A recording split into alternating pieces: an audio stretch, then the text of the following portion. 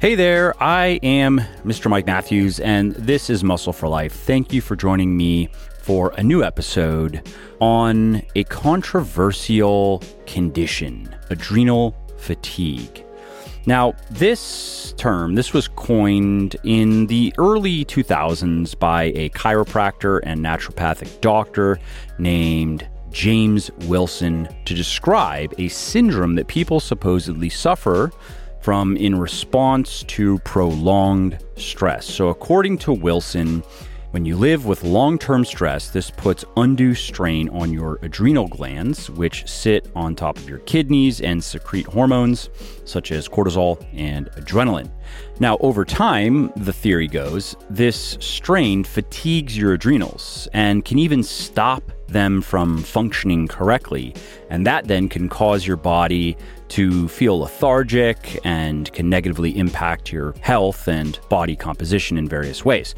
And it sounds like a plausible theory, but as I mentioned just a few minutes ago, it is highly controversial in the medical world, primarily because there is no explicit scientific evidence that it exists. And so in this podcast, I am going to look at the broader body of research on adrenal function and fatigue.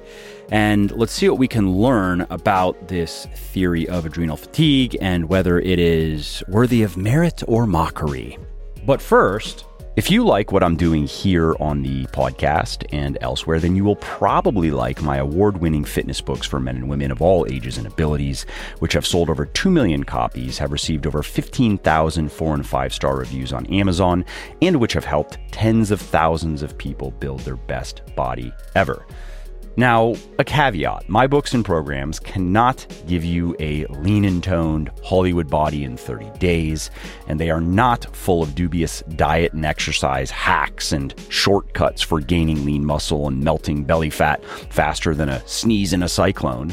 But they will show you exactly how to eat and exercise to lose up to 35 pounds of fat or more if you need to lose more or want to lose more, and gain eye-catching amounts of muscle definition and strength. And even better, you will learn how to do those things without having to live in the gym, give up all of the foods or drinks that you love, or do long, grueling workouts that you hate. And with my books and programs, you will do that. You will transform your physique faster than you probably think is possible, or I will give you your money back. If you are unsatisfied with any of my books or programs, the results, anything, for whatever reason, just let me know and you will get a full refund on the spot. Now, I do have several books and programs, including Bigger, Leaner, Stronger, Thinner, Leaner, Stronger, and Muscle for Life. And to help you understand which one is right for you, it's pretty simple. If you are a guy aged 18 to, let's say, 40 to 45, Bigger, Leaner, Stronger is the book and program for you. If you are a gal, same age range, Thinner, Leaner, Stronger is going to be for you. And if you are a guy or gal, 40 to maybe 45 plus, Muscle for Life is for you. Okay, so what is adrenal fatigue, or adrenal fatigue syndrome as it is sometimes called? Well, it is a set of symptoms that purportedly occur in people under long-term mental, physical, or emotional stress. Now, medical doctors do not classify adrenal fatigue as a true medical condition, and therefore the only way that you can receive a diagnosis is from a holistic or a functional health practitioner. And the theory behind adrenal fatigue is based on Hans Selye's general adaptation syndrome, which describes 3 phases that your body goes through in response to long-term stress. And so here's how health practitioners typically characterize each stage in the context of adrenal fatigue. So in the first phase, you have what is sometimes called the alarm reaction response, and this occurs in response to a stressful situation, and this can last days or even weeks. And during this period, your adrenal glands release cortisol, which is the body's main stress hormone, and adrenaline, which triggers your body's fight or flight response. And if the source of stress persists, you then progress to phase 2. And phase 2 is sometimes called the resistance response phase. And this is where, the theory goes, your adrenal glands begin to fatigue as they struggle to keep up with your body's demand for more and more cortisol. This then causes cortisol levels to dip, which then brings about several adverse side effects. And if you fail to control your stress levels, if you fail to lower your stress levels and allow phase 2 to continue for too long, you enter phase 3. And this is often referred to as the adrenal exhaustion phase. And in this phase, your adrenal glands become exhausted, cortisol levels fall further. And according to people who believe in this theory, it's in this third phase that your body basically goes haywire. Hormones get all screwed up. You become insufficient or even deficient in certain vitamins and minerals and other nutrients, and your metabolism starts to become dysfunctional. And those things can then cause many other health problems. Now, many people who wonder if they have adrenal fatigue to one degree or another can find lists of symptoms online for each of these phases that supposedly indicate the likelihood that you are experiencing adrenal fatigue. So, for example, usually phase 1 has few symptoms, at least few noticeable symptoms, although sometimes it's claimed that you might have high blood pressure and an elevated heart rate in phase 1. And then in phase 2, it is often reported that people feel more fatigue than usual at the end of the day, and they feel less rested in the morning, even if they have slept enough. Anxiety is usually on the list here, irritability, sluggishness, sometimes weight gain or difficulty maintaining body weight with no noticeable changes, at least no changes they're aware of, to their diet and exercise routine. And then in phase 3, the symptoms become more and more serious. So often you will see people talk about encountering more issues with allergies and asthma, compromised immune function, autoimmune disease, gastrointestinal distress, food intolerances, infertility, low sex drive, depression, weight gain, muscle loss, joint pain, brain fog, apathy, lightheadedness, cravings for salt and sugar, osteoporosis, skin conditions, and insomnia. A rather long list. And to make matters even worse, many proponents of adrenal fatigue will say that if you remain in phase 3 for too long, you eventually reach a complete burnout, a wipeout. And if that happens, your risk of cardiovascular disease and death apparently skyrockets. All right, so that's the theory of adrenal fatigue and the symptoms usually used to diagnose it. The big question, though, is it real? Is it really a medical condition that can be properly diagnosed and treated? Well, despite what many alternative health practitioners say, there is very little scientific evidence that adrenal fatigue exists. For example, one of the central tenets of the theory underlying adrenal fatigue is that chronic, so long-term stress, frazzles your adrenal glands, and that then causes your cortisol levels to bottom out, and that triggers a raft of undesirable and potentially life-threatening symptoms. However, multiple studies show that people suffering from chronic work-related stress tend to have higher cortisol levels than healthy people in the morning, not lower, and that both groups have similar cortisol levels throughout the remainder of the day. And it's a similar story if you look into research conducted with high-level athletes following very rigorous training routines. For example, in one meta-analysis, researchers found that in most cases, overtrained and healthy athletes have similar cortisol levels, and both groups' levels are within a healthy range. And keep in mind that in the scientific literature, overtraining is an extreme condition. It is not possible to overtrain, if we're talking about the scientific term of overtrain, by lifting weights, let's say 4 to 6 hours per week and doing a couple of hours of cardio. It takes a ton of exercise, and it also usually takes extreme dietary restriction, particularly energy restriction, calorie restriction as well. So again, in research with truly overtrained athletes who have ground themselves down over a long period of time, they show similar cortisol levels to healthy athletes. And their cortisol levels, the overtrained athletes, are still within a healthy range.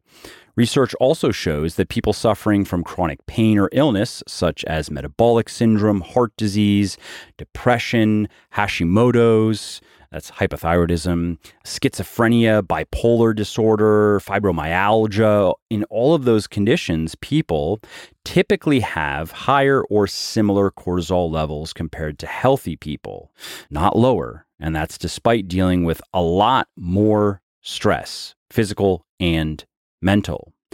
Studies that have investigated the link between cortisol and chronic fatigue offer interesting insight to this conversation as well.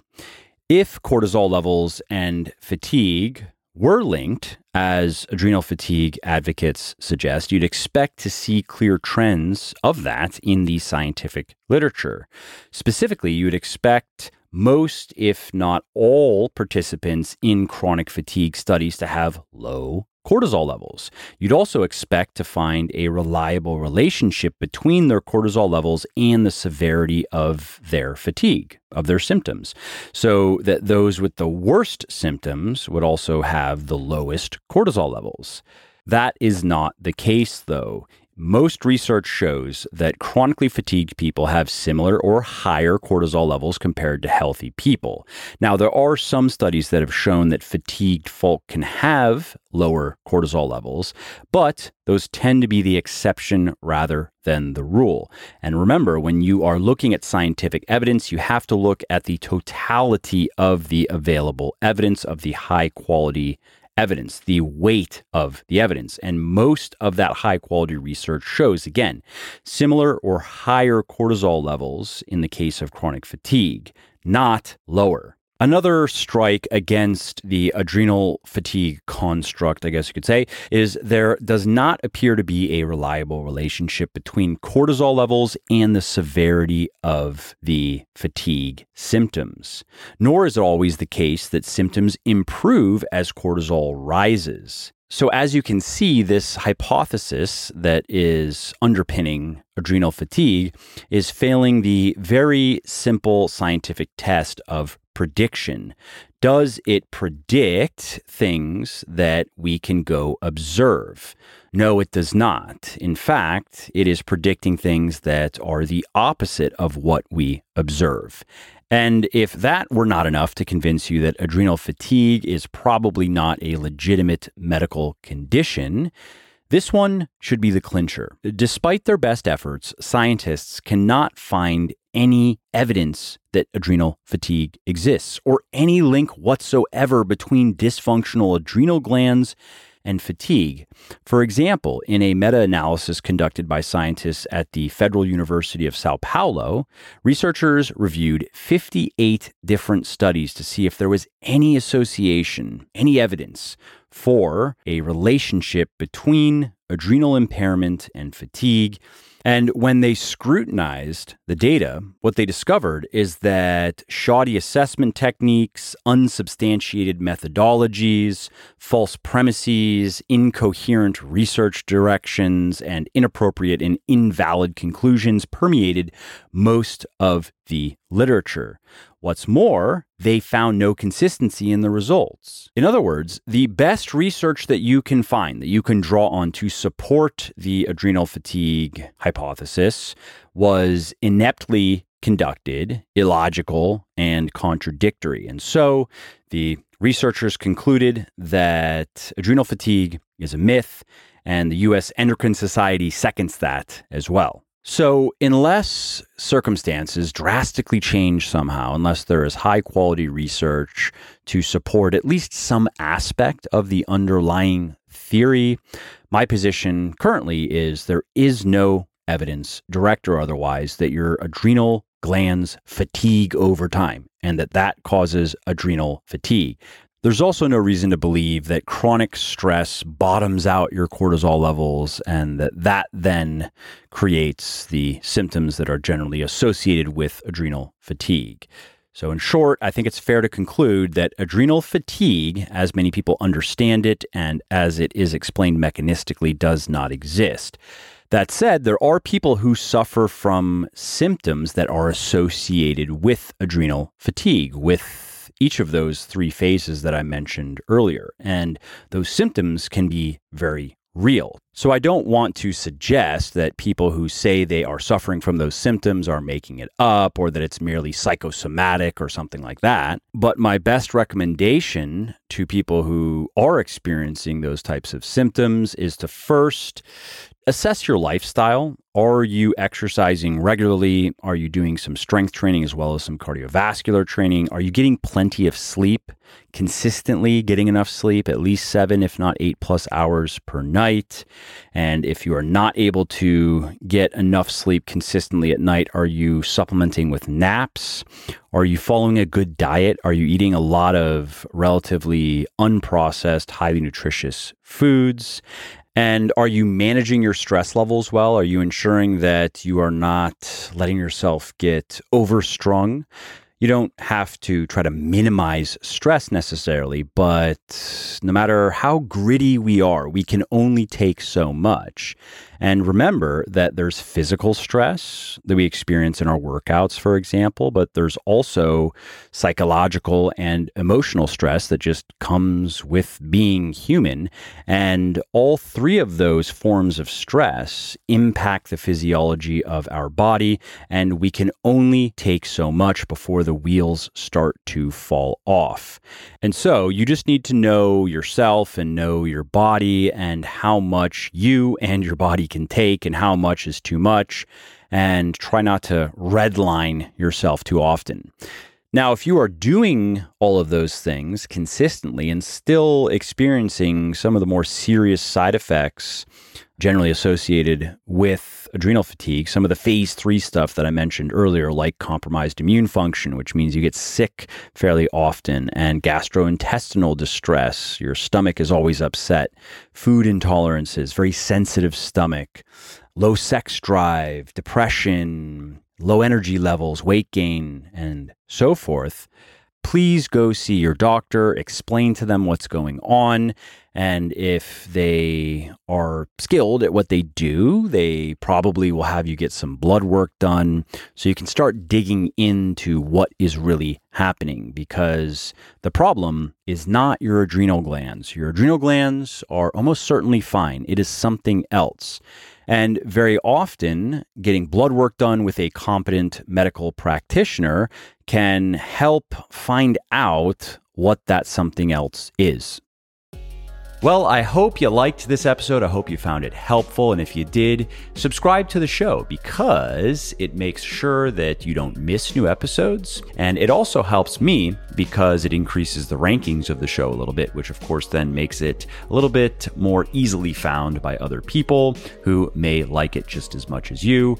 And if you didn't like something about this episode or about the show in general, or if you have ideas or suggestions or just feedback to share, shoot me an email, mike@muscleforlife.com, muscleforlife.com, and let me know what I could do better, or just what your thoughts are about maybe what you'd like to see me do in the future. I read everything myself. I'm always looking for new ideas and constructive feedback. So thanks again for listening to this episode, and I hope to hear from you soon.